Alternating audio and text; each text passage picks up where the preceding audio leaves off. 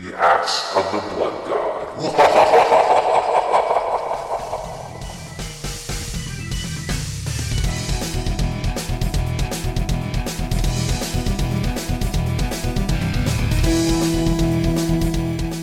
Welcome to another episode of Axe of the Blood God, US Gamer's official RPG podcast. I'm your host, Kat Bailey. With me, as usual, Nadia Oxford. Hello, everybody. I apologize for the sniffles. I'm trying to get over a cold. Well, I hope you feel better soon. I mean, you're finally free, Nadia. You're free. Oh my god, these past 2 weeks have been like, holy moly, which way is up? But yes, we are finally coming into a nice, like, we're settling down now a little bit, I think.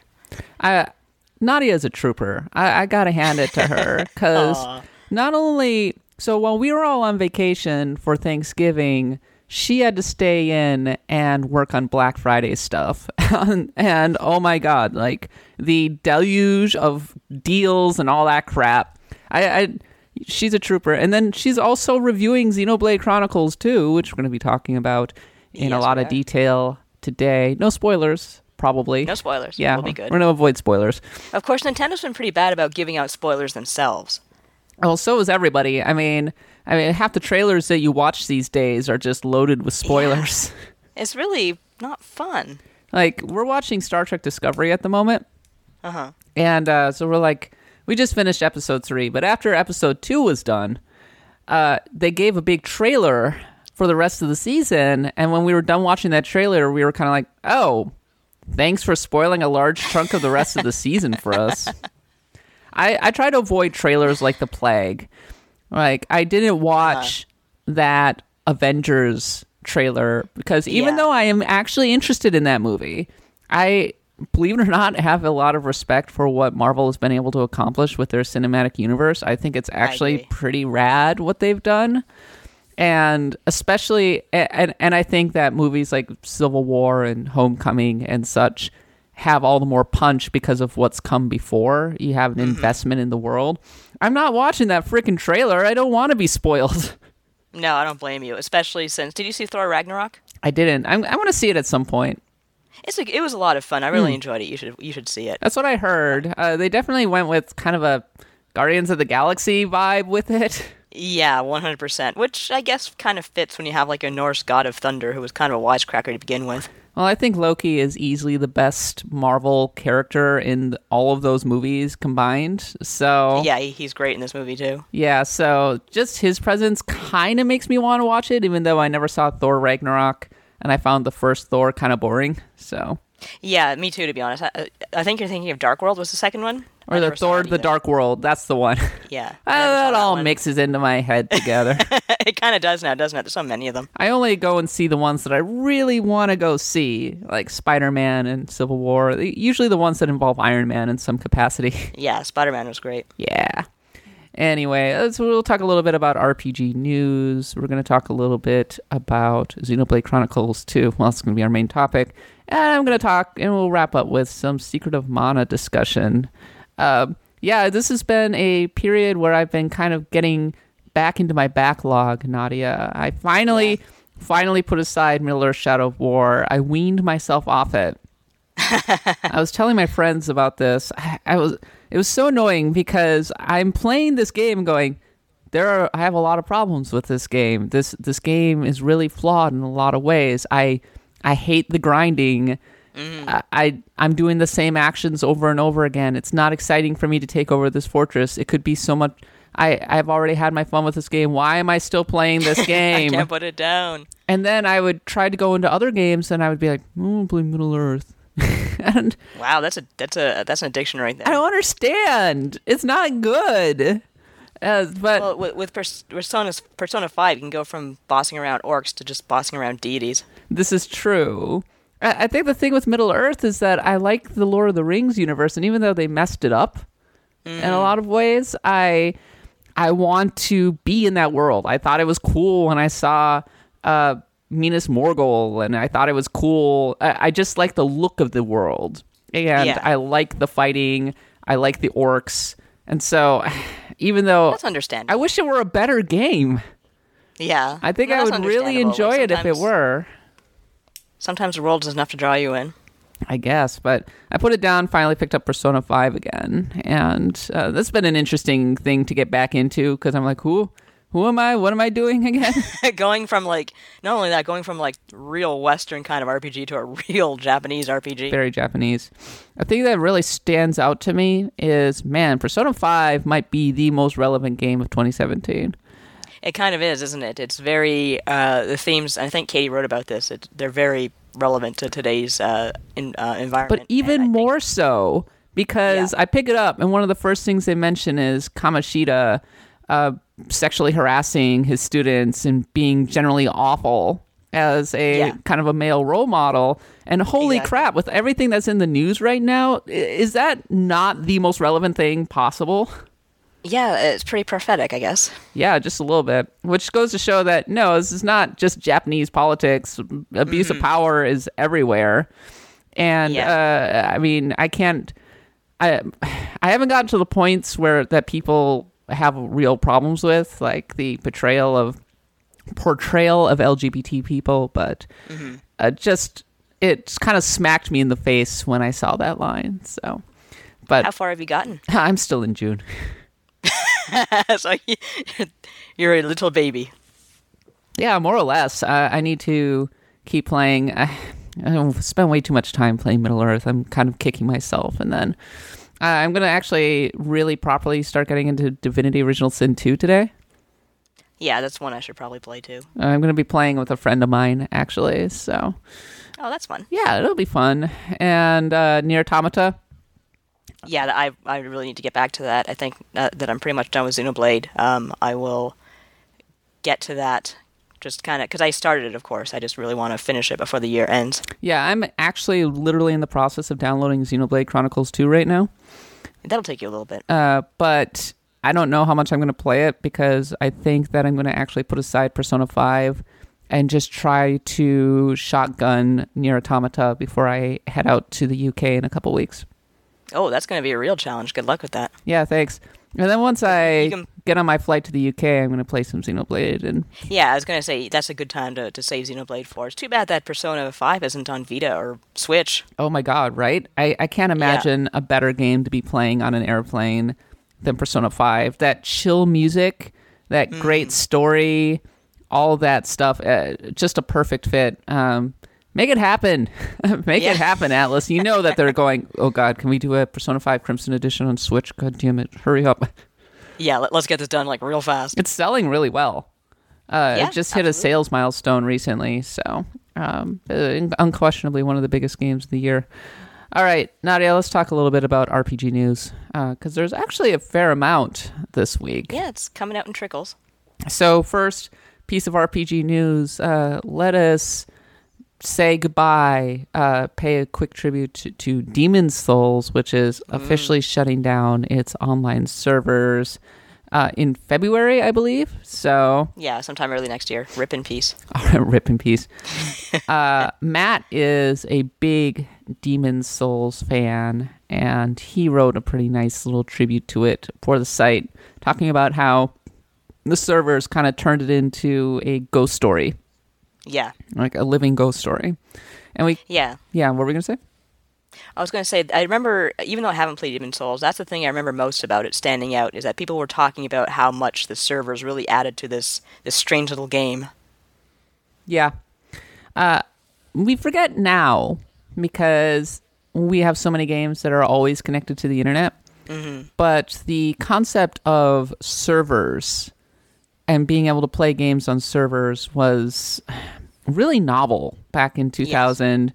I think this game came out in 2009, the end of 2009, something like that. I was blown away by the concept of an online world where you could see the ghosts of other players, where you could see warnings about different things and that they could troll you in real time. That first time you went to a bloodstain, that first moment you would be walking along through one of the earliest levels and you see I think it was the Red-Eyed Knight just standing there at the end of a bridge, and you would see the bloodstain. You'd click on the bloodstain and you would see the little ghost run out and then go and then just drop dead, and you'd go ah. Warning. Yeah, and they did a lot of really cool things. I think it was in Demon's Souls where one of the bosses was actually another player. Oh, was that the one? Yeah, I think it was Demon's Souls that did that, which is pretty fascinating. So you have to duel with them.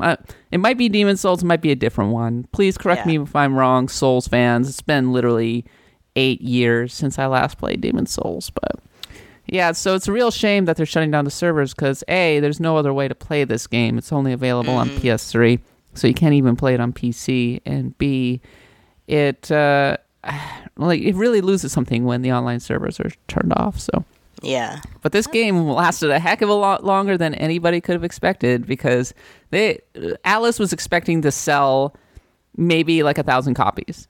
Like literally, really? That's all they were expecting to sell. Wow. They budgeted for it, and it sold so much better that it set them up for like the entire next year. It was ridiculous because of the hype that turned it into a cult favorite, and good for them. And they were supposed to shut down the servers in like 2012 and 2011, 2012. I was gonna say, like, I don't think they'd be thinking talking that we'd be talking about like nearly 10 years later. Now the servers are shutting down, and hell no.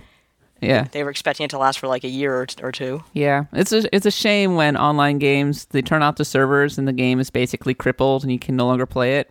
Yeah, that's becoming more and more and more common. It was a real big problem with mobile games. It still is. There are a lot of sports games that are like that. Yeah, there would be. I think, like, for example, Madden 11 servers have long since been shut down. So if you want to take advantage of a lot of those... if you want to take advantage of a lot of the features, well, too bad. Not that many people do. I'm just saying that it's not a thing. But you're SOL.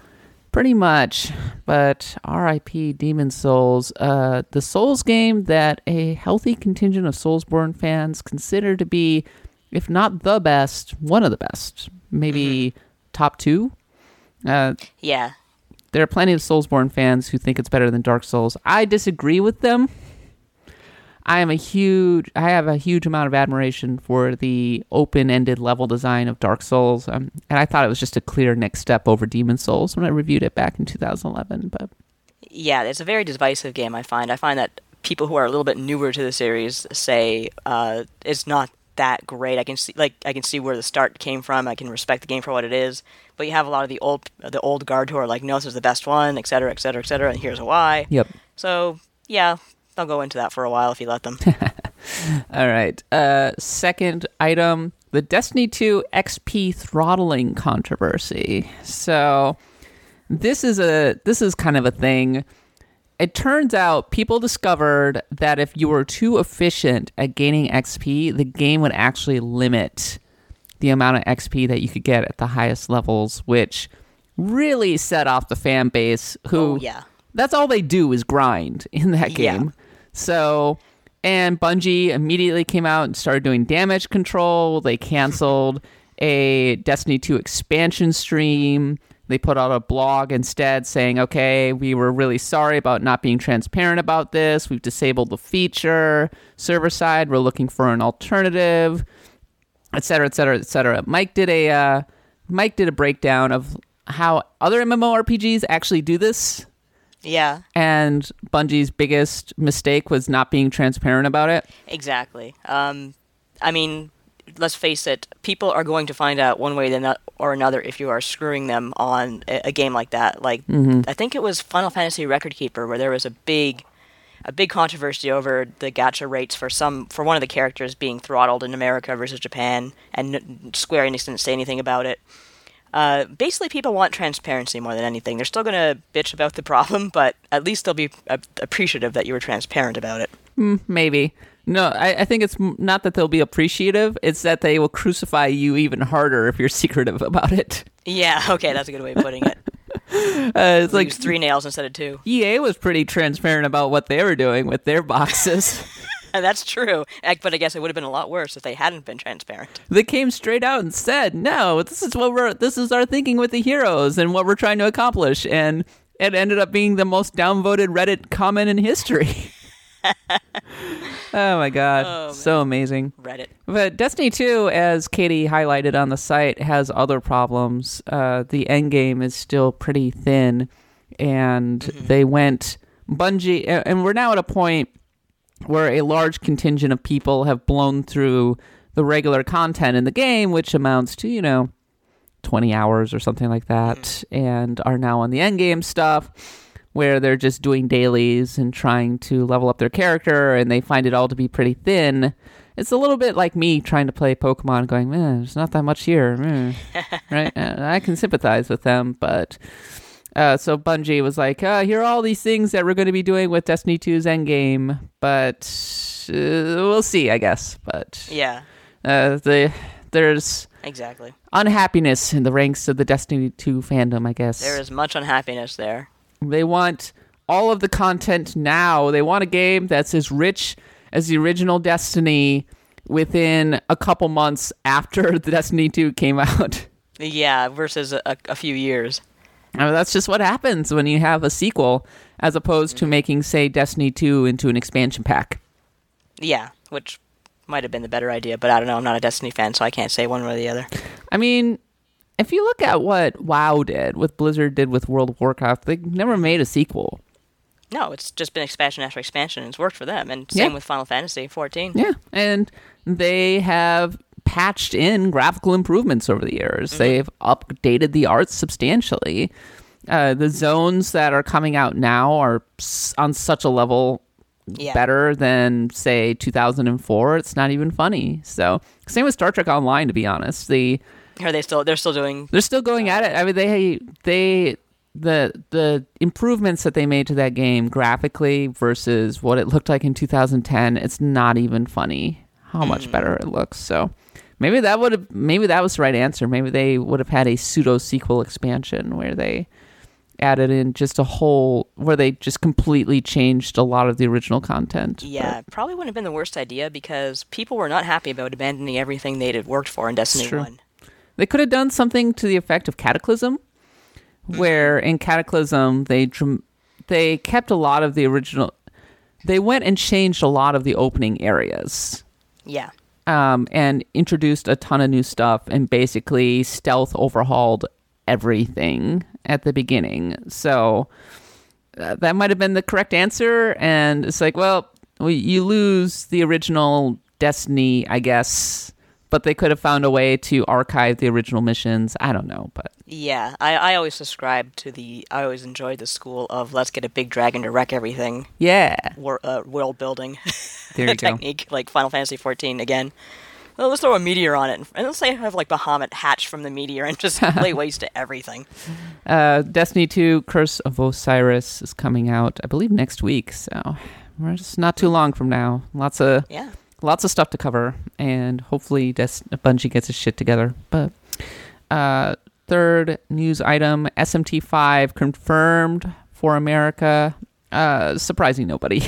Yeah, so I kind of took it for granted that we were getting an English localization when the announcement first came out. But then I realized, we didn't actually get an official announcement, did we? So yeah, this is nice. Yeah, it was nice to get confirmation, right? Yeah, always good. Unlike Dragon Quest, SMT... We kind of got confirmation for that? More or less, yeah. Unlike Dragon Quest, SMT is kind of a given coming out here. You can kind of take that for granted because, I mean, it's Atlas's flagship series, and Persona or SMT is always going to come out here, and that's just how it is. Yeah, and given how well Persona 5 did here. Oh, heck yes. Yes. So, man, I'm really looking forward to SMT 5 on the Switch. It's going to be good stuff. Yeah, I'll definitely be giving it a try since I am now in the herd, I suppose is the word. All right, and finally, Final Fantasy 15 has 3 more episodes coming out in 2018. Yay! Thoughts on this, Nadia? Who else is there? Are they going to make imaginary friends? It's the side characters. So they're going to do... They're starting out with episode Arden. I don't remember who Arden is. Neither do I. The name's very familiar. Oh, that's the villain. Oh, the guy who looks like the hobo from a Jethro Tull song. Yeah. Yeah, okay. Yes, exactly. It's like, man, these characters are so memorable that I totally remember...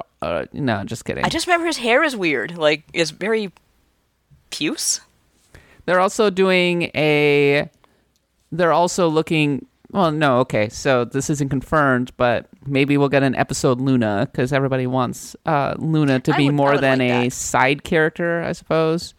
Yeah. Yeah, so let's be honest, I like the DLCs in Final Fantasy 15, but and I thought at least episode, God, I can't remember their names anymore. Let's see, there's Noctis and Ignis and Gladio and Prompto. Episode Prompto was pretty good, actually. Yeah. The thing is that not a lot of people want to go back to FF15. It's like, I wrapped this up. It's like, multiplayer's out now. Woo! And a VR fishing game on it for some reason. And look at all this DLC. Which is fun, to be honest. It's kind of cute and fun. I really enjoyed it for what I played. Yeah, I don't understand. They're just trying to milk every last bit out of this. Yeah, and to an extent, I can't blame them. But on the other hand, okay, maybe it's time to give us some news about a 16 now. I'd be open to a 16. Or hell, if you can't do that, give me some Final Fantasy VII Remake news. I suspect. Well, here's the thing. Okay, so Kitase and company are working on FF7 Remake, right? Yeah. So who the heck would be working on 16? You got a point. Because I don't think Tabata is going to be working on 16. No, probably not. And if you got Kitase and company working on 16 on top of FF7 Remake, for God's sake, they're stretched too thin. That's too much. Yeah. So I'm okay with holding off on a 16. That's fine, but maybe just tone down a bit the 15. I've played 15. I like it. I like the characters, but don't run them into the ground, please. It looks like Kingdom Hearts 3 is going to be the thing for next year. Yeah. Yeah. I think that will actually materialize. Kingdom Hearts 3 coming out. Oh my God. The game that we've only been waiting for 12 years, if you're into that kind of thing. Oh my, has it been 12 years? Yeah, I mean, Kingdom Hearts 3 Kingdom Hearts 2 came out in 2006. Oh, Jesus. Yeah. Yeah.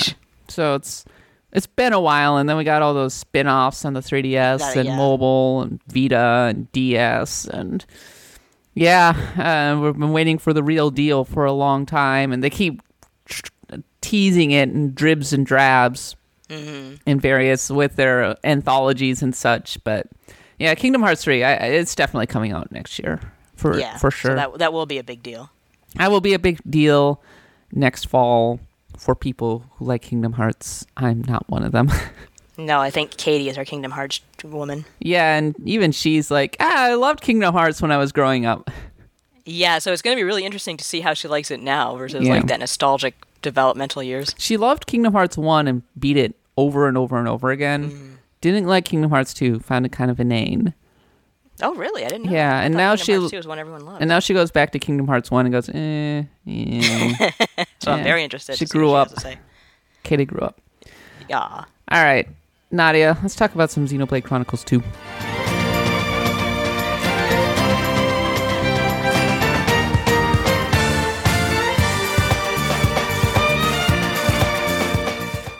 All right, so your review is up on the website.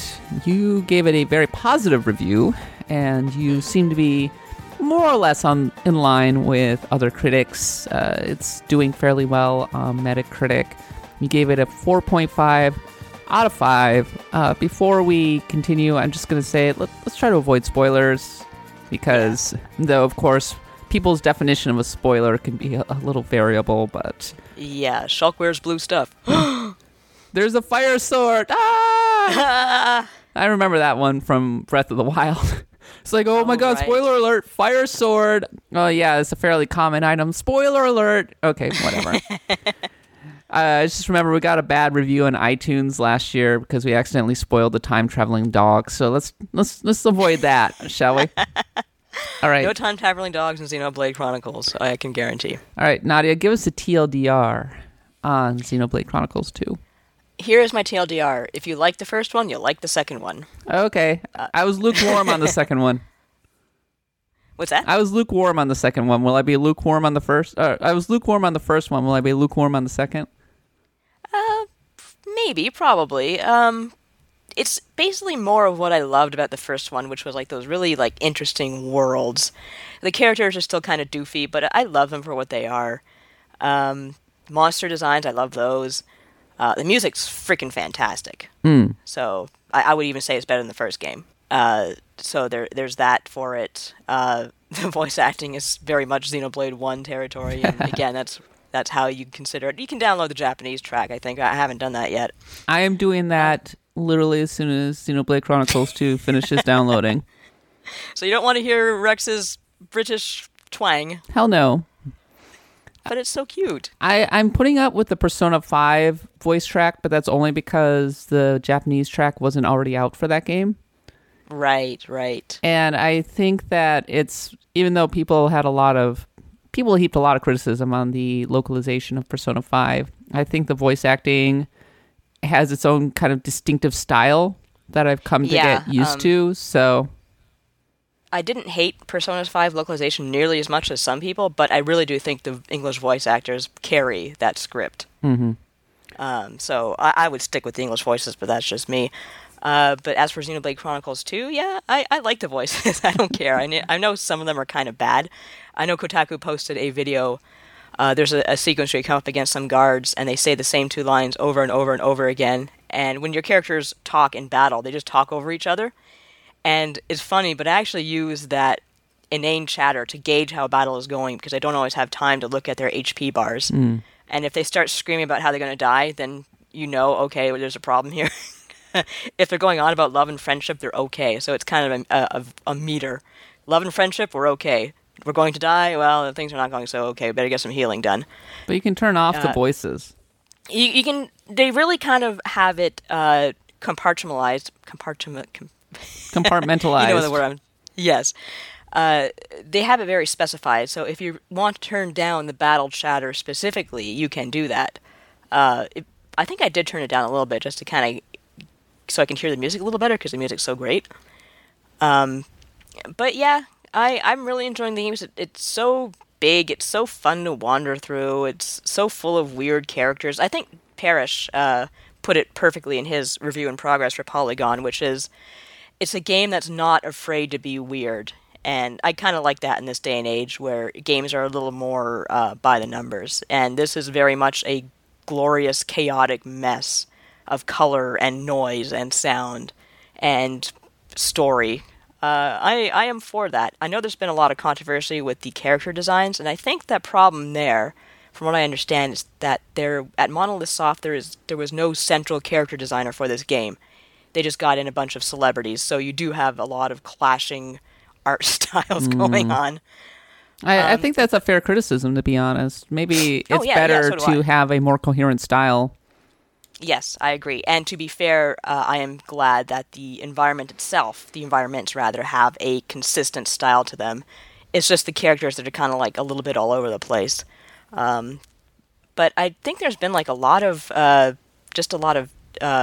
negative focus on Pyra, who is the female blade that you play most as in the game, and not enough focus on some of the other blades, which are kind of awesome. Like, one of my favorite characters is this blade I picked up named Wolfric, and he's this huge, hulking black Hell Knight with this permanent grimace, and everyone's terrified of him, but his whole thing is he wants to be a better blade person, I don't know what you would call him, and his power-up items, because you can give items to blades to kind of power them up.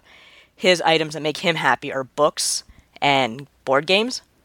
And if you give him like a book, he's like, I feel giddy. All right. So he's just trying to be a better monster, and I can appreciate that. I'm actually in the middle of a subquest with him where he's trying to rescue some trapped miners. But I don't have the right skills to complete the side quest, and that is a problem with the game, is that you have to keep track of so many skills and so many items and so much of this and so much of that, and not all of it is necessary by all means, but if you really want to get in depth to the game, there's so much to do. If you want to ignore a lot of that, it's really not a problem to do that either. It's really up to you. Well, one of the common points of criticism in Xenoblade Chronicles 2, and this was especially the case in Jason Schreier's review, where he kind of crucified it, to be perfectly honest. Yeah, he kind of savaged it. He said that it's really complicated. It's overly complicated. Too many systems going on. They needed to scale it back. They needed to have something a little more streamlined. And he was giving examples of how you would get an item, and you would be excited about that, but it would be undercut because you would need more items to upgrade it, and you wouldn't necessarily have those items. And there are way too many currencies going on in the game. There's like a WP system and another system and another system. And it almost feels like a free-to-play game that isn't free-to-play, right? So what are your thoughts on that? Some of the points he's talking about, like the weapon points, I think those were in the first game. There's a lot here from the first game that they just kind of transferred over to the second game. I do agree that it could use some streamlining. And from what I've heard, there's an update that already streamlined some of the menus. So really? That's okay. That's good to hear. But, here's the thing. I'm not the smartest person on Earth, and I managed to figure things out without too much trouble. I think you're very smart, Nadia. Give yourself some credit. Stop doing that Canadian thing. We ain't so smart. But I figured it out. It just kind of took a little persistence, a little making sure I was paying attention to what the menus were telling me. But that said, I will say Hiran, our guides guy, I don't think he likes the game either. And if I had to write a guide for this game, I'd probably kill myself too. Hiran's not a JRPG. Hiran's not much of a JRPG person. No, he was saying how he likes. I think he said he liked Final Fantasy 15 and he likes Persona 5. But Persona 5 is so great. So yeah, it's not the game I'd want to write a guide for. But once I just started buckling down and paying attention, I got through it. I will say that it is inexcusable that you cannot re-access your tutorials that you went through. Mm-hmm. And I could not find any sort of a manual like within the Switch itself for the game, and that also sucked. So that kind of thing, yeah, I'm not saying Schreier's criticisms are without base, but I don't think the game's nearly as bad as he's making it out to be, the systems rather. So he also talked a little bit about technical problems with the game and said that it's a problem when it's undocked and that he had some hard crashes and other things. Yeah, I did not really come across any of that. The only thing I came across that he mentioned too was during one cinema scene, the sound went out of sync with the video, and I was like, what the hell is going on? But I reset my Switch and I never had the problem again. Okay. So I don't know if it was a problem with the game or my Switch, but it sounds like it was a problem with the game. Hopefully they fix that. Mm-hmm. Mm-hmm. But I did not have any hard crashes. I did not have any... I did mention in my review that with big crowd scenes and really big battles, there's a little bit of stuttering, but I tried it docked, I tried it handheld, I didn't notice a difference. So I have to say, myself, personally, I didn't come across many technical issues. So without getting too far into spoilers, you were talking about how the story kind of gets into political territory and that kind of thing. You were talking about how the main character, Rex, is trying to stop kind of resource wars between these various countries that are resting on top of these titans? Yeah, basically in All Rest you have several giant titans, which are the ones a lot of people live on, and you have many innumerable small titans, but the point is the titans are dying off, and no one really knows why. And as the titans die off, of course, people have fewer and fewer places to live. So already in the game, the Empire has annexed one of the bigger titans, so you already have some tension between the races living there. And as you get further into the game, you'll see like instances of like refugee camps and countries that try to remain neutral but actually aren't. And it was a surprisingly political game, not like exactly intensely political or anything like that. We're not talking about like Suikoden with like nation states battling each other, but it was one of those games that kind of make you stop and ask questions, and the characters, of course, stop many times and ask questions. Sounds kind of pertinent to the current day and age.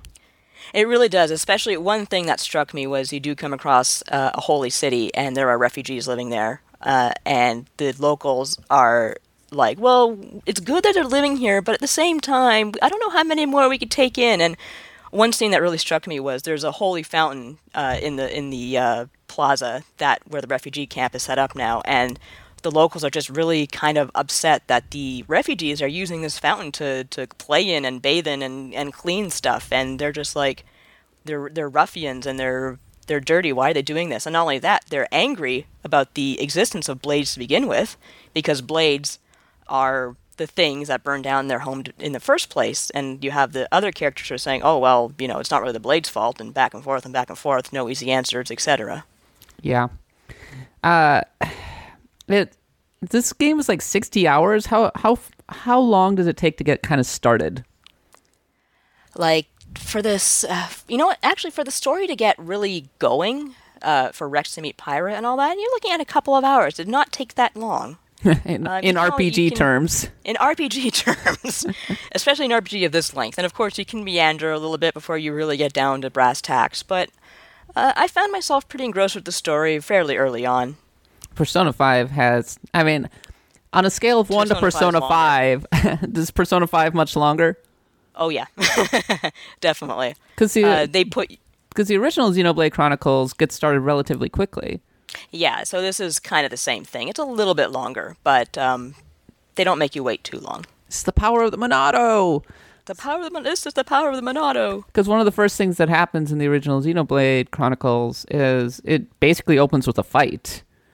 Yeah. The invasion of the robots, and you're fighting in, and then it gets you a little bit of a lull, and then you get the Monado, and then you're off and running, and you're in that amazing fields, looking up at that beautiful landscapes and that kind of thing. So listen to that great music. It's a little bit like that this time around. How it starts is Rex takes on a job as a salvager. He's basically recruited in what seems like a standard job, but it quickly becomes much more than that. And he meets Pyra, and after that, you're pretty much set to go. So is my understanding that people are just criticizing Pyra's character design? I think people are really bothered about her booty shorts and her boobies. I see. Which are, the usual gravity-defying anime trope. So you're bog standard.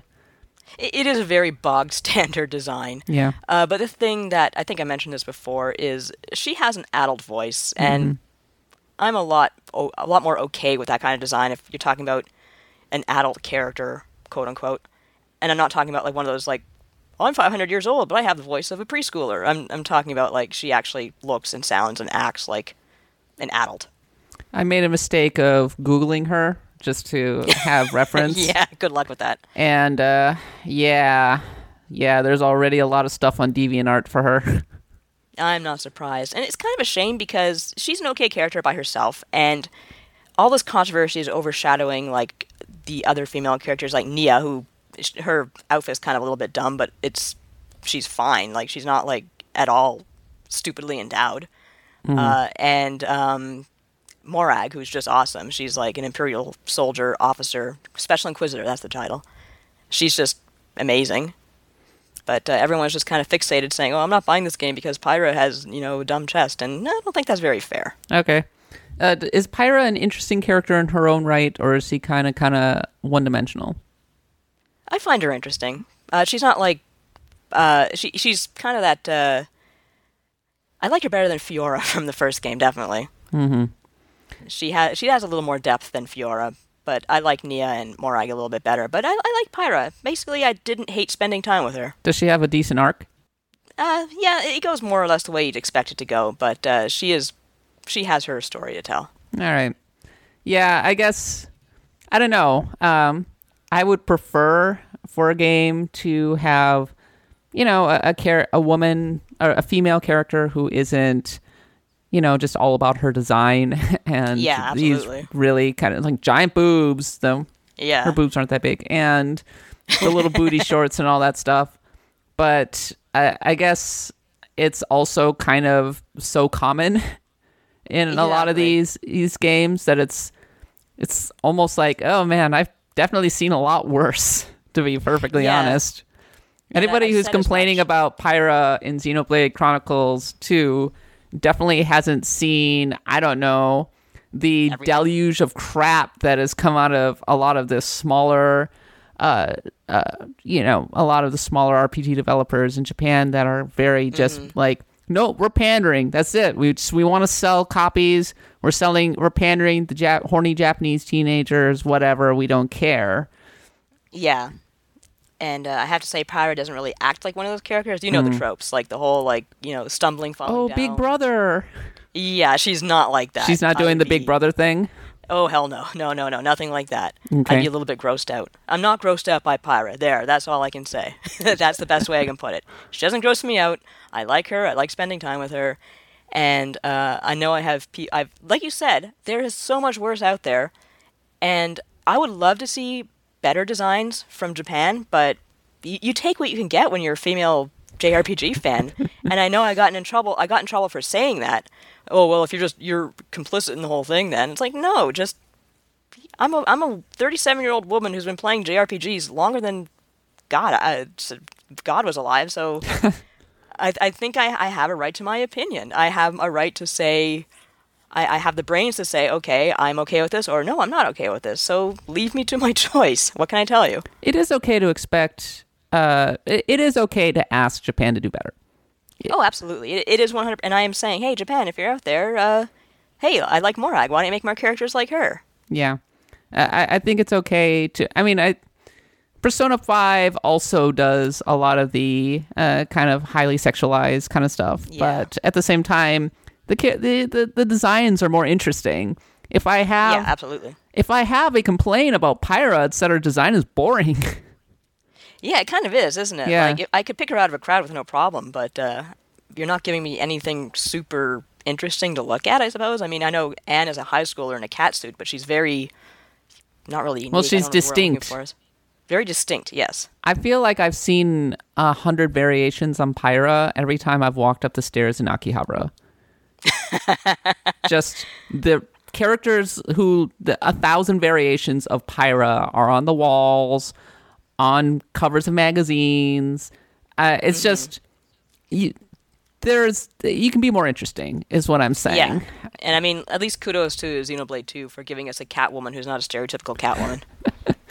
But I guess. They could be better. Like the character designs, not great. Better. Not great. No, I will not deny that. I say they can do better. Japan can do better. But I think if you're saying I'm not going to play this game because of Pyra, you're really throwing out the baby with the bathwater. Yeah, what you're saying is that the game has merit. The game definitely has merit outside of stupid booty shorts. So I found it interesting that they have a moral question about whether the blades are your slaves or your partners. It's very Pokemon in that regard. It really is, especially since, again, I think a lot of people are bothered about how they think or they perceive that Rex, quote-unquote, owns Pyra. Mm-hmm. And so this is the kind of thing that is explored in-game a little bit. So, but yeah, you're right. It brought to mind Pokemon, especially since you bring the crystals to life as blades. They bond to you. That is a little weird that Rex owns Pyra.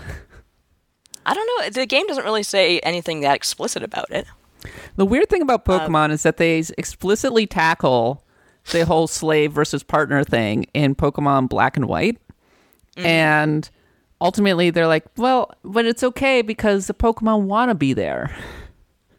Yeah. And it's like, oh, okay, yeah, I suppose. That's what Pika Pika means. And like there's a whole thing actually in Black 2 and White 2 where... the main character, one of the main villains from the original Black and White disappears, but you can capture his Pokemon.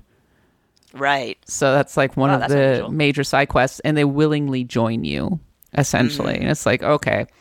It actually worked better in Sun and Moon, where you see the Pokemon just everywhere, and they're just chilling. Yeah. Right? Yeah. You're not forcibly taking out of nature, and... making them fight alongside you. They are just part of this society. They're working alongside humans, and also sometimes they will like team up with you and be like, "Yeah, let's do this thing." So, and then they fight. And then they fight. Someone brought up a really good point about James in the anime. He asks every single Pokemon if they want to join him. He doesn't capture them. He's like, "Do you want to come with me?" And they usually say yes. You mean James, as in from Team Rocket? From Team Rocket, yeah. What? But he's the villain. Doesn't he steal them? Apparently not. Apparently, like, he comes across certain Pokemon. Like, I haven't watched Pokemon the anime in like 5 billion years, but apparently all his Pokemon, if not, or most of them, like, he's kind of made friends with them and said, "Hey, you want to be with me?" And they say, "Sure," and that's that. I remember in Ruby and Sapphire, they said goodbye to Coughing and they said goodbye to Wheezing and Arbok. And, did they let go of Arbok? And got new Pokemon. I think Jessie got Seviper. Yeah, okay. And James got Cacturn? I think that's what it was. That became their new monsters. And I think they did willingly join up with Team Rocket for some stupid reason. I don't know why you would ever do that, because you're just going to get blown up by Pikachu every time. If you're lonely, I suppose, and you're really desperate for company, like Yeah. poor Zubat or something. Yeah, if you're Survivor, which is really just the off-brand version of Arbok, I guess. Poor man's Arbok. Yeah, I could see why you would want to team up with Team Rocket, because nobody's going to capture you willingly. Ah, poor Survivor. Yeah, exactly. Okay. But actually, in Xenoblade 2, I came across a side quest where Blade and her owner / whatever you want to call him called it quits. I don't know if they're going to get back together. I think that's another side quest I haven't discovered yet. But I'm pretty sure they can separate if it's not working out. So, in terms of the side quests, I'm glad you brought those up. You were kind of critical of them. You were saying that they felt to you like just more fetch quests and weren't very particularly exciting. Yeah, there are definitely more fetch quests. Not entirely. There's a few. Like, by all means, I have not discovered them all. There's a frick of a lot. My biggest problem with the quests, period, is that unlike the first game, you don't instantly get your reward when you finish the quest. You have to go back to the idiot who gave them to you and report in. And I hate that, because I loved how the original Xenoblade just gave you your stuff right there, and you moved on, you got on with your life. Why would they do got rid that? of I don't understand. I don't know. But you know what? So few games adopted that to begin with that I would always say, why aren't you like Xenoblade? Why aren't you just giving me my stupid gold right now, right here? I got time. No time to waste, man. Yeah. The original Xenoblade was kind of lauded for being more forward-thinking, so it's kind of weird for it to go back to... Yeah, that is really weird. I don't know why they did that.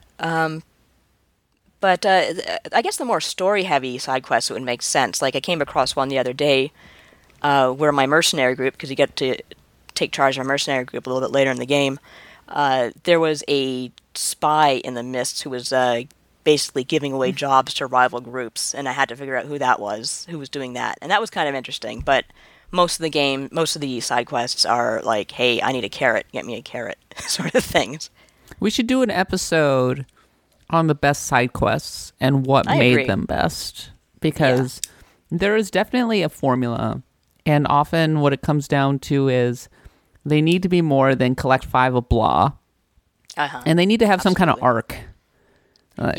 Ideally, it begins with a mystery or something, and it tells a story, culminating with some kind of interesting battle or some kind of interesting challenge, or taking you to a place that you might not have gone otherwise, right? Exactly. Like Wu Tai in Final Fantasy VII, great example of a totally amazing side quest.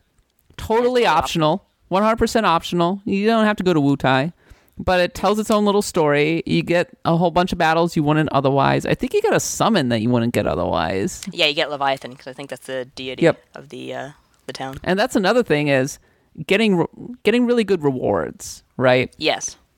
Making it kind of worth your time. And yeah, I really kind of wish that Xenoblade Chronicles 2, I would take a lot fewer quests, fine, if I could get more like the one I did the other day with the spy. Like, that was interesting to go through. It didn't take me too long, but I was like, okay, who's doing this? Why is this happening? And it was a nice little quest. I wish there was more like it. What do you think of Schreier's assertion that Xenoblade Chronicles 2 doesn't respect your time? I don't know if I agree with that so much. It did take me some time to get used to the menus. Like I said, they can definitely use more streamlining, but I really don't ever feel like the game was wasting my time. Mm-hmm. I enjoyed meandering through it, and I don't feel like it was extending my playtime unnecessarily, except maybe like I said, some of the side quests are just filler, but you don't have to do those. I can't say I really had that problem. I will say battles are a little slow at the start of the game because the enemies are pretty tough. They have a lot of HP, but as you get used to the battle system and begin to really get a hang of the combo system in particular, they go by fast enough. How much faster or slower is it than Xenoblade Chronicles 1? I'd say it's about the same. Yeah?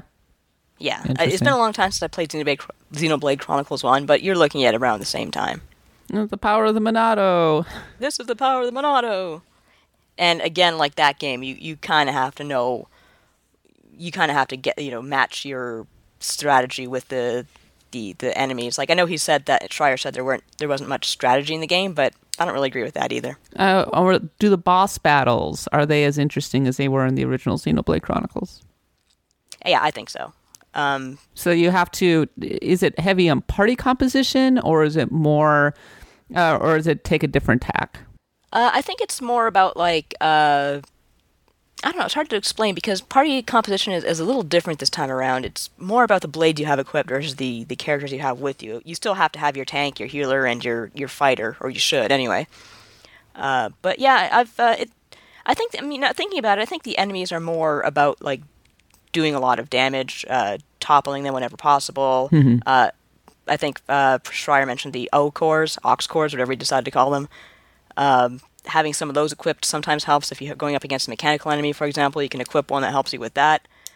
But I don't remember the boss battles from the original Xenoblade too well, to be honest. I thought the most interesting thing about the original Xenoblade was that certain weapons did damage to enemies. And so you had to take into account, okay, I'm about to fight a mechanical enemy, so Minato has to be in here, and then I'll try to have a healer, and then I'm going to do something else, and then I'm looking for certain combos and certain, like, higher level attacks that can dish out a lot of damage. You definitely have to consider your combos and your chain attacks and all of that, because boss enemies can be pretty tough, and they do have a lot of HP, and you do want to do things like knock them down as much as possible, cripple their movement as much as possible. Yeah, I remember the boss battles in Xenoblade Chronicles being really intense. A lot of time. Yeah, these are very intense battles. I always felt like I was really right on the edge of dying, which is a great feeling to have in an RPG where you're getting pushed to your absolute limit. So yeah, there is a lot of that going on in the battles here. Yeah, you were mentioning combos and things in the battle system and super attacks. Can you tell me a little more about that? Well, basically, this is where the elemental attacks come in. As you fill up your arts, which you do by just conducting auto attacks, you can basically initiate special attacks, and each blade, of course, has a element. And so, for example, if Rex has Pyra equipped, he's a fire elemental for that period of time. And if he initiates a first-level special, then the next character, once their special is filled up, can initiate a second-level special, and then so on and so on and so on. And you can get some pretty major attacks, but you have to be careful about it, because if the enemy is defeated, that resets everything, and if you have another enemy next to you, it's not like you can just transfer the attacks over to them. So you kind of have to think about what you're doing, and plus I think that certain enemies have attacks that can break your affinity and reset your whole combo meter. There's a lot going on in this game, isn't there? There's a lot going on. I think it's worth sorting out, put it that way. I think that there will be people who really kind of cotton to all of the systems that are going on here. I think so too, and that's one thing I mentioned in my review. I can see people getting really in-depth into this and seeing what is the best build they can come up with for, like, the most efficient attacks or the most efficient healing, the most efficient tanking. Of course, there's Poppy, who's the little robot girl.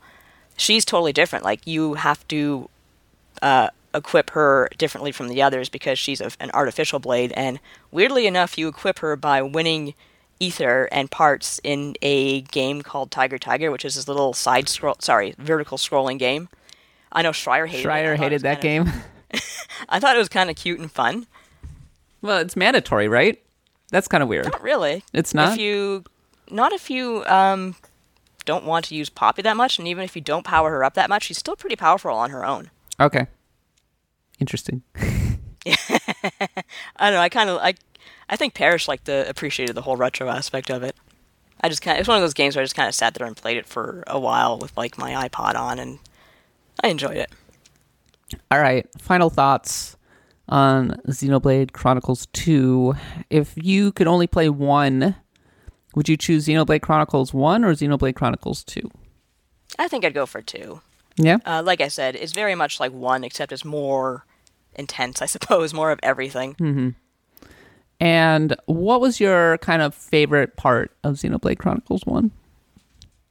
My favorite part was the environments, just the really unique, sweeping vistas, and there was nearly nothing like it in another RPG that I could think of, and it's the same with 2. it's very much its own thing, and that's okay. I can understand why not everyone would like it, but I loved it. I really enjoyed my time with it. It really stands out in the way that it just feels big. It has a kind of an epic sweep to it that you don't actually always see in a JRPG. No, I know that Xenoblade Chronicles X had it to some extent too, but I don't know, it comes across as more effective in Chronicles 2, I think, because it's just a more unique setting. It's not just an alien planet. It's a series of living creatures that you go on and actually inside as well. Yeah, you were saying that you kind of like the world. I really like the world. Like, there's little surprises. Like, there's this one Titan where there's a town inside of it, and I went inside the town to get something or other, and it was raining like crystals or diamonds or something in there. And I was like, oh, that's really neat. Even though there was like this one guy standing there like an idiot with his hands over his head. Like, go under some shelter, dude. Least favorite aspect? That it took me so much time to really get the hang of it, and that I can't go back and re-access everything I learned. Maybe they'll fix that in an update. It's a very fixable problem, but it shouldn't have been a problem in the first place. All right. And would you recommend it to listeners of Axe of the Blood God? I would, absolutely. Especially if you love the first game. Mm-hmm. It's a pretty safe follow-up to the first game. I think that you will like it for what it is. If you don't like the first one, I don't know if I'd go that far to say go ahead and give it a try. Certainly a lot more conventional than Xenoblade Chronicles X. Yeah, like in a Xenoblade Chronicles sense, you mean? Like it's a yeah. Xenoblade Chronicles X really was pretty ambitious and was trying a lot of different things, and this is much more of all right, you want this thing, well, we're going to give you what you want. Yeah, and to be fair, they're talking about putting X on the Switch. I'd play that. I wouldn't. I don't have really any interest in playing X. I'd never finish it. I don't even know if I got too far into it, but it was just... I think that one intimidated me a lot more than Chronicles 2, to be honest with you. There was like this whole... Again, it was another game that was not explained well. Mm-hmm. Like, they were telling me to, set up probes and all this other stuff, but they weren't really telling me how, and I just got frustrated. So in terms of Xenoblade Chronicles 2, just based on everything I've seen, I suppose my only concerns about it is... So I'm not enamored with the character designs, as everybody has tiresomely talked about. And it feels like the kind of game where it's like, okay, oh great, another 80-hour RPG. And I don't know if I'm going to be as enamored with the world as you are. Like, I think the world might end up speaking to you more than it ultimately does for me. Yeah. And the jury's out on the story. I think the best chance that I have to really end up enjoying this is maybe all of the various systems. Like Schreier was going, I hate all the systems in this game. There's too much bloat. But if it gives me meaningful and interesting choices to explore, then I will be okay with that. You know what I can envision myself playing the most, the way that I can envision playing this game? How's that? Watching Parks and Rec and having it just going through it on my Switch, like having something like a TV show on in the background while playing it. Yeah, that might be okay. I mean, unless you want to miss out all the battle chatter, which I guess you probably live. Well, I'm downloading the Japanese audio pack. Oh, right. Yeah. But still, I have a feeling it's not going to be much better. And I think missing the music will be kind of a drag, but... Yeah, the music's gorgeous. With a game that's a little more slow-moving like this, like, I did this with Pokemon as well. It's okay for me to not be directly fully engaged with it. It's okay for me to have something else going on in the background while I'm playing it. So I guess we will have to see, but I'll have some thoughts on it when I play it. As for Xenoblade Chronicles 2, go check out Nadia's review over on the site, and it is out today. I'm downloading it now. There's an expansion pass, so it looks like we can look forward to DLC of some sort, so I'm kind of excited for that. All right, Nadia, before we wrap up, can I talk a little bit about Secret of Mana? Secret of Mana report number 3? Yay! All right, let's do this thing.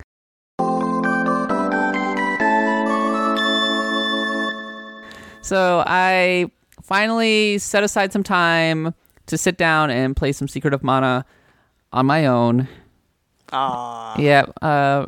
So last night, the hard thing about playing games is that often more and more being an adult gets in the way. Oh, no kidding. Tell me about it.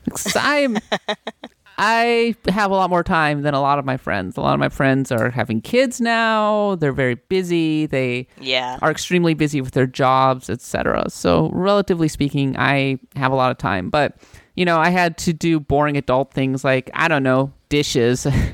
Ew, dishes. And I had prior plans and things. So it wasn't until about 10 o'clock in the evening that I was able to get to Secret of Mana. And I'm like, hey, you want to play with me? And my girlfriend was on the couch asleep already.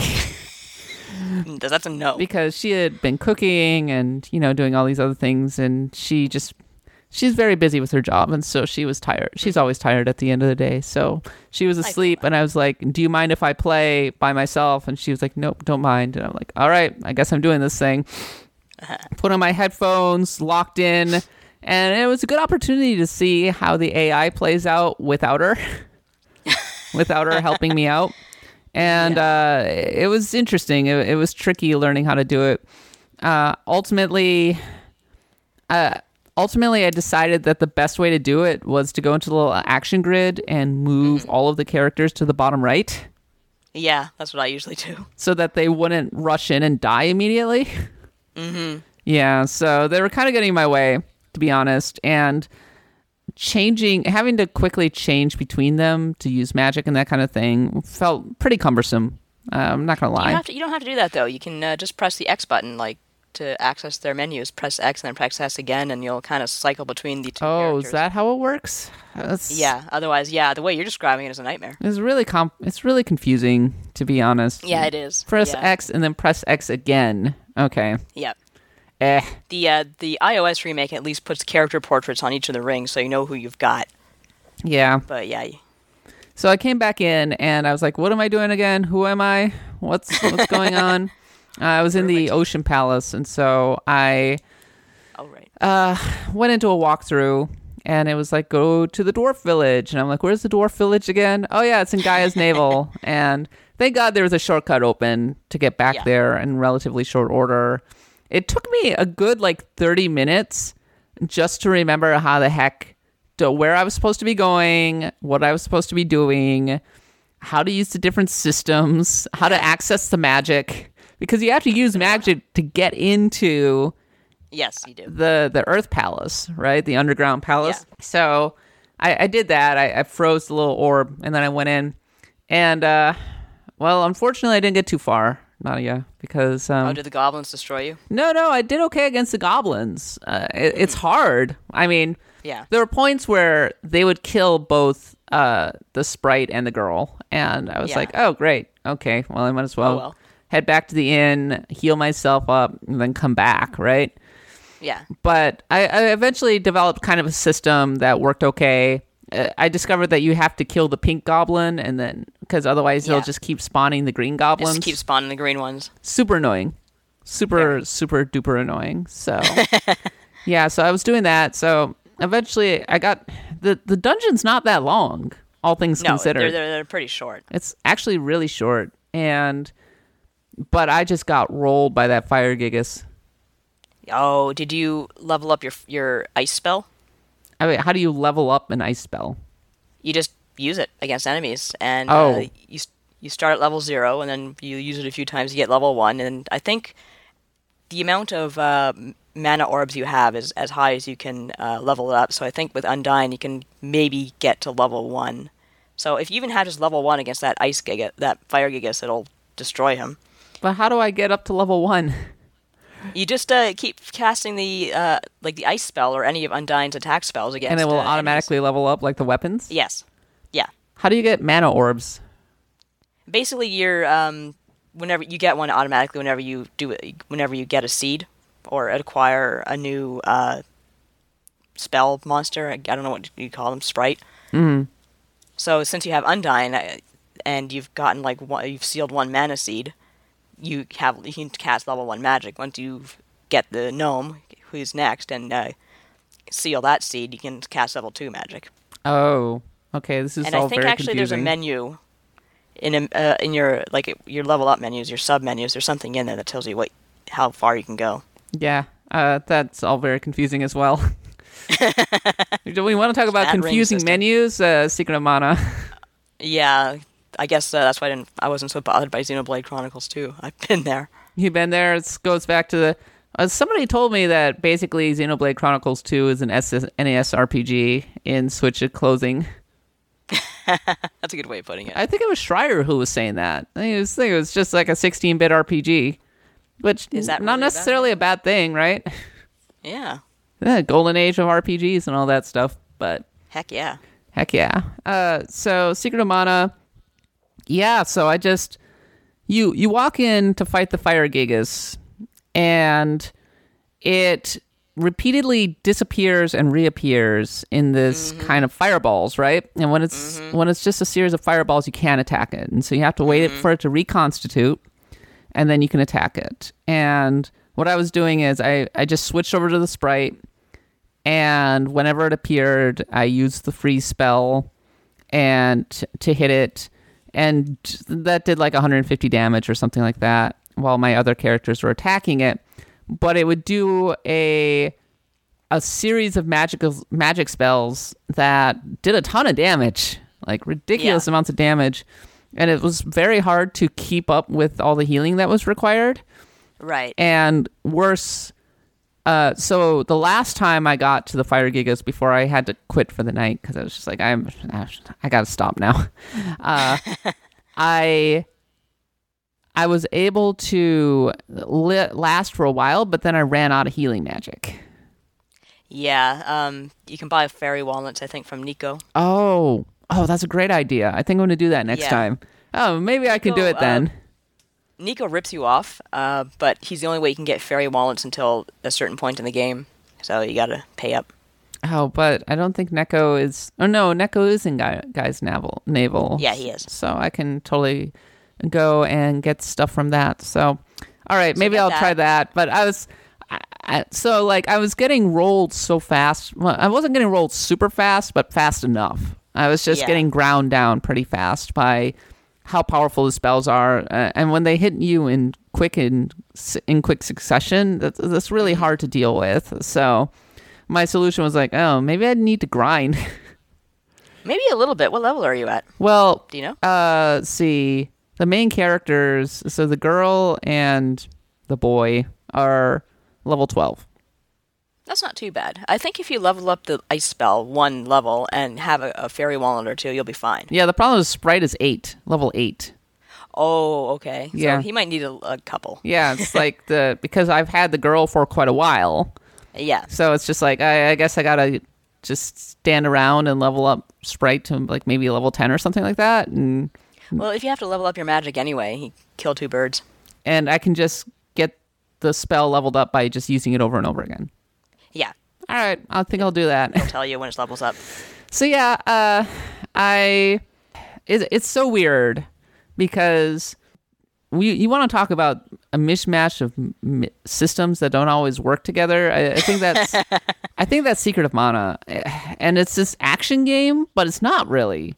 Yeah. It has elements of turn-based RPGs, which absolutely it's annoying.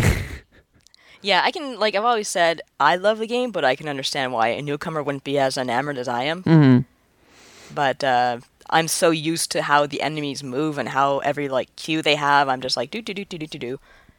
But I don't envy you for coming into it new. This is a common RPG thing of having an attack that you can't avoid. That is all percentages, it's going to hit your party, whatever. And that's fine in a turn-based game, because you can kind of deal with it.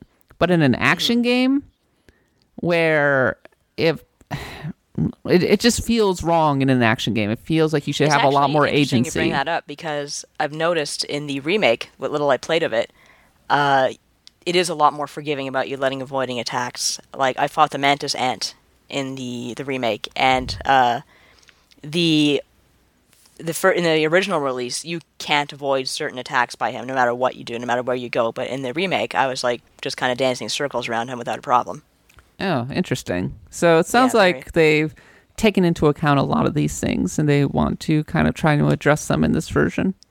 Yeah, I hope so. All right, but so like I said, so when I started playing it and I had my headphones on, I was like, oh, the music's good. I like the graphics. this is fun. It holds up pretty well. It's just when I got to that Fire Gigas, I got kind of annoyed. Yeah, the music's fantastic, though, for the Palace, as I recall. Yeah, once I got out of that dang dwarf castle. What is with that dwarf music? I don't know if someone lost a bet. Or... I'm having my headphones. I had to take my headphones off and turn them all the way down whenever I would go into that place, because otherwise... Would it kind of bleed out? Pretty much. No, it totally would. And I was like, oh, God, turn it off. Though I got to say, I would have killed to have been able to play an SNES game with headphones back in the day.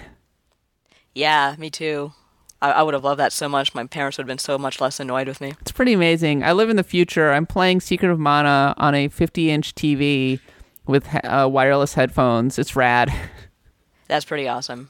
I agree. I think my head would have literally exploded. Literally. It just would have been all over the floor. All over the walls. Just being able to look at this. It would have been amazing. Yeah, the SNES really needed a headphone jack. Though I briefly played Super Mario World when I turned on my SNES Classic, and I'm like, holy crap, the input lag. What the heck is going on here? And I realized that I had turned it on to movie mode instead of game mode. Oh, yeah, you need to have that game mode. Yeah, if you don't turn it on to game mode, oh my god, it gets so slow. So, yeah. Word of warning. All right, that's my Secret of Mana report. Sorry for it being relatively short, but I did play it. I was like, I'm going to play some Secret of Mana. I'm going to get into it. I'm going to keep playing. So I'll let you know the next time I sit down. I got too many RPGs to play now. It's kind of hard. Maybe now that I've finally given up on Middle-earth Shadow of War, I can have a little more time. It's a good come-down RPG. It is a good come-down RPG.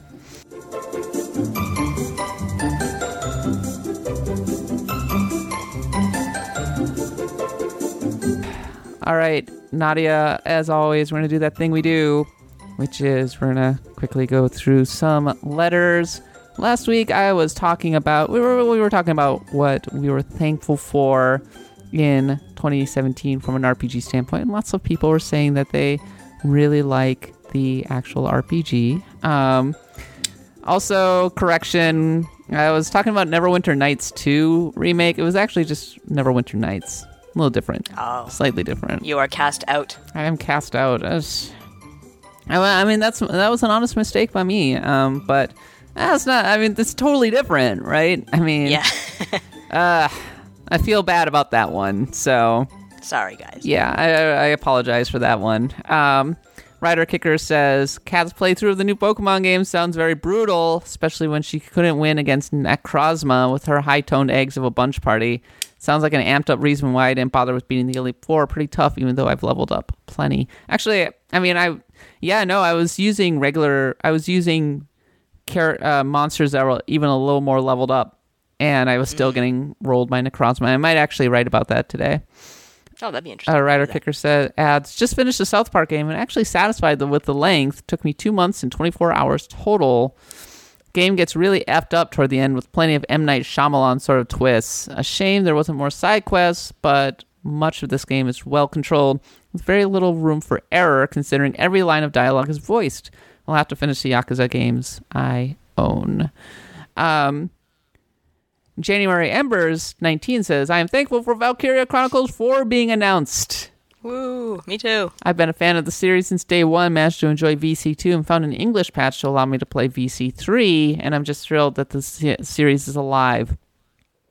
They continue, I have a feeling that I'm going to be totally on my own with this opinion, but I'm so tired of Pokemon. It seems to just be a constant thing now, and I'm so over it. I know that it makes Nintendo buckets of money, but I can't just go away for a year or two. No, because it's a platform. Never going away, forever. To be fair, though, people are saying, I'm sick of Pokemon since 2000, and it hasn't done them much good. No, Pokemon has hit critical mass. It's never going away. If you go to Japan, it's everywhere. Pikachu is basically like Mickey Mouse over there. Yeah, absolutely. I mean, I saw advertisements for their soccer teams, and you could get Pikachu in a shirt for that soccer team. Aww. Right. Well, Pikachu is now the ambassador for Osaka's bid for the Expo for 2025. Yeah, Pikachu is almost synonymous with Japan for a lot of people. So it's and when you have that kind of cultural awareness, the game's just always going to do well. And the fact that I was arguing with people on the internet and was like, no, Pokemon's already an MMORPG. And they're like, what? And it's territory I cover all the frickin' time. But it's a persistent online world with a community that plays these games to death and goes from game to game to game. No, it's not one solid platform, but I mean, the fact that I'm still using monsters that I leveled in 2003. Yeah. I mean, you're right. And I can do things like trade with other people and battle with other people and work together with other people. Community is the entire thing about this game. Yeah, it's not one solid piece, but when you put it all together. And it's like right. The concept of an MMORPG goes way beyond freaking raids. And Yeah, raids and go kill 10 boars. Yeah, and DPS and all that stupid crap. Pokemon is a good example of an MMORPG. Don't at me. People are going to at you, Kat. And Johnny Boy 407, they're really excited for the glut of RPGs coming in 2018. Oh my god, so many more RPGs. Radiant Historia, SMT Strange Journey, Lost Sphere, Alliance Alive, Fire Emblem Switch, Valkyria Chronicles 4, SMT 5, Octopath Traveler, Pokemon Switch, and here's hoping many more. I would say that a bunch of those aren't coming out next year. See, No, I will be surprised if Fire Emblem Switch comes out. I don't think that'll be till 2019. Valkyria 4 is coming out next year. SMT 5, is that confirmed for 2018? I'm not sure. Octopath Traveler is coming out next year. Strange Journey, Radiant Historia are. Pokemon Switch, I will be shocked if it comes out next year. Yeah, we'll definitely hear about it, I think, but I don't think we're going to see it. I don't think we're going to hear about it. You don't think so? I think we're going to hear something. No, I think they're going to take a year off. I guess they deserve it. Much like they did last year. That's true. And a lot of that will have to do with the fact that I think that they're in the process of... They probably have to build a new engine for the Switch. Yeah, they really have to start from scratch with this one because this is Pokemon in HD, basically, for the first time. Yeah, that's really exciting. Yeah, I am excited. They're going to have 900 to 1,000 freaking monsters in the Switch version. And wrap your head around that. And they have to render and model every single one of them. They do. And I mean, for Sun and Moon, they have walking animations for each monster they didn't use. You know what I might have to do in 2018? The Pokemon you forgot about. All their neglected ones. Like, remember the ice cream one? Yeah, Vanillux? Yeah, Vanillux. Or Seviper? I bet people haven't heard the name Seviper in the longest time. Nobody has thought about Seviper or Skuntank. I like Skuntank and Stunky. Because there's a skunk that hangs around our building. I named him Stunky. And Stunfisk. Stunfisk. Shit, which one's Stunfisk? It's flat, and I just remember that it could paralyze you, and it was really annoying. And some people actually used it from time to time, but super annoying. I mean, there are so many just anonymous monsters. I should probably, like, filler monsters. Yeah, filler monsters. That's a good word for them. Yeah, so I should probably write... I call them the vendor trash Pokemon. So they don't really do anything, but, you know, they kind of got to get them, so... Yeah, they're the ones that just kind of fill up your box. There's also the ones, another good feature would be like the Pokemon that you catch in the beginning of the game because you have no other option, but you quickly forget about very, very soon. Yeah. Okay, final email. This is Victoria Hunter, who strongly disagrees with me on third versions of Pokemon games, and this is a hill that they want to die on. So they say, as a design preservation and series enthusiast, I'm delighted that full retail releases of updated Pokemon games are still a thing. It's an incredible feat that mainline Pokemon games have avoided becoming service-based to this point. As soon as that seal is broken and each new Pokemon game becomes a platform for additional transactions, there will be something lost that I don't think we'll ever get back. The demarcation of generations of Pokemon is part of what makes the game so appealing. Each iteration of a game design is preserved on a cart that people can always come back to. We can trace design choices back to certain upgrades, and we can relive those design spaces freely. I'm more than willing to say that the vanilla games in any Pokemon generation are not made superfluous by their upgraded versions. I read something of yours not too long ago that suggested that the newest Pokemon is always the one a player should start with. I don't 100% disagree with that, but I think it shows a different set of priorities. A few years ago, my girlfriend at the time wanted to play a Pokemon game, but was intimidated by the systems upon systems of the most updated releases, X and Y, so he booted up Sapphire and she ate it up. We moved on to Black and White. She adored it now that she had a better understanding of the game. We could have moved on to X and Y or ORAS, but she was enjoying Unova so much that she started working on Black and White too. Meanwhile, I replayed Black and gained such a new appreciation for that generation that I picked up Black 2 after picking it up the first time around. Revisiting older games in the series, even vicariously through someone else, helps with understanding the design values of a certain time period. And within an iterative series like Pokemon, having a clear delineation of when and how those choices were made is important. Like a time capsule of design preserved in amber, waiting for us to revive it in the laboratory of our handhelds. Oh, that was good. That's a nice metaphor. I'm clapping. It's easy to be cynical about seeing reused assets or having to work your way back up from level 5 in a setting that you've already been, but I think of these iterations like remixes of a place I've been before, and unless the original versions of that place is still available to experience, then we start to lose context for what makes this remix special. It's something I've been wanting to talk about for a while, and I'm really glad I got to hear your thoughts on that. Okay, so I don't think that you have to lose the individual generations and things by having updates, okay? I'm not saying just release one Pokemon and then keep patching it, right? I'm not arguing for a 1.5 necessarily. I'm asking that it's okay to have expansions. It's okay to have a new generation of Pokemon that I buy, almost like Destiny 2, I suppose, and then they go, okay, and now we're dropping in, we're remixing the moves a bit, and we're dropping in Battle Frontier, and we're putting in the move tutors, and we're putting in all of this stuff. And I suppose that it's kind of interesting to see the difference between the vanilla version of a particular generation and then the updated version. But I don't know. It's just, when you want to talk about respecting a player's time, I think that I want to get to the stuff that matters to me, and that stuff is in the end game. And the fact that it's asking me to replay the whole freaking story to get to that point is annoying. I don't like that. Yeah, I agree with you. I see where Victor is coming from. It was a great response. Thank you. Yeah. But I also see where you're coming from, where we're not saying, okay, just give us one Pokemon and we'll milk it for years and years, because that Pokemon makes way too much money for that, number one. Number two, I really do like how Pokemon changes regions. It adds a lot to the series, but I think that we can get rid of like the sequels and the third games to just, just add to it as instead of. I would be okay with the sequel. Story.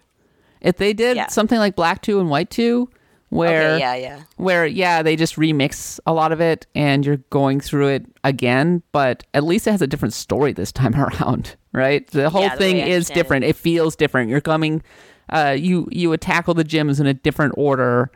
Right. You have new characters. It just feels, it's something else. And I appreciate that about Black 2 and White 2. I've said many times on this podcast, I think Black 2 and White 2 are the single best Pokemon ever made. And I don't think it's particularly close. So I just, I think the third versions are superfluous. I guess from an academic standpoint, it's kind of cool to see these demarcations in time.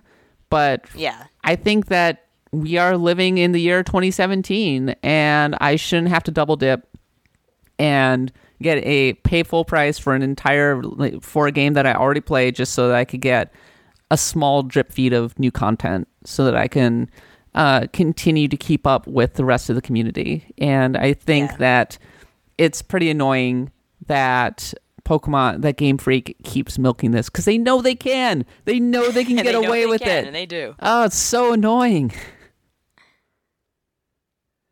Okay. Thank you for your email, Victor Hunter. And feel free to comment on our show notes or drop us an email at usgamer@usgamer.net. All right, Nadia, Axe of Blood God, US Gamer Podcast. You can find us on iTunes, Stitcher, wherever podcasts are sold. Hey, if you're enjoying the podcast, do us a favor. Leave us a review. And if we spoiled something, I'm very sorry. Please don't give us a 1-star review. Please don't give us a 1-star review. That's not very good. We really appreciate hearing from you. It's always great. And, of course, it increases the visibility of the podcast on iTunes. We got back up to 5 stars. It was very exciting. Yay. Hooray. And of course, we stream every Tuesday and Thursday, twitch.tv at USGamerNet. And I think lately we've been streaming more PUBG. I think. Oh yeah, that's it. Katie revisited Splatoon 2 because they had a whole bunch of updates Splatoon just recently. So, and we will be. So. We are in December. We're going to start hitting the end of the year kind of stuff, doing that kind of thing. And wrapping up 2017, having a look back. It's going to be interesting. And of course, you can follow me on Twitter at @the_catbot, Nadia at Nadia Oxford, and look for all of our cool RPG coverage on usgamer.net. Okay. Until next week, we'll be back. Enjoy Xenoblade Chronicles 2, and just hopefully you can have a relaxing December. We will try to have a relaxing December too. But until then, I've been Kat Bailey, and for Nadia and myself, thanks for listening, and happy adventuring.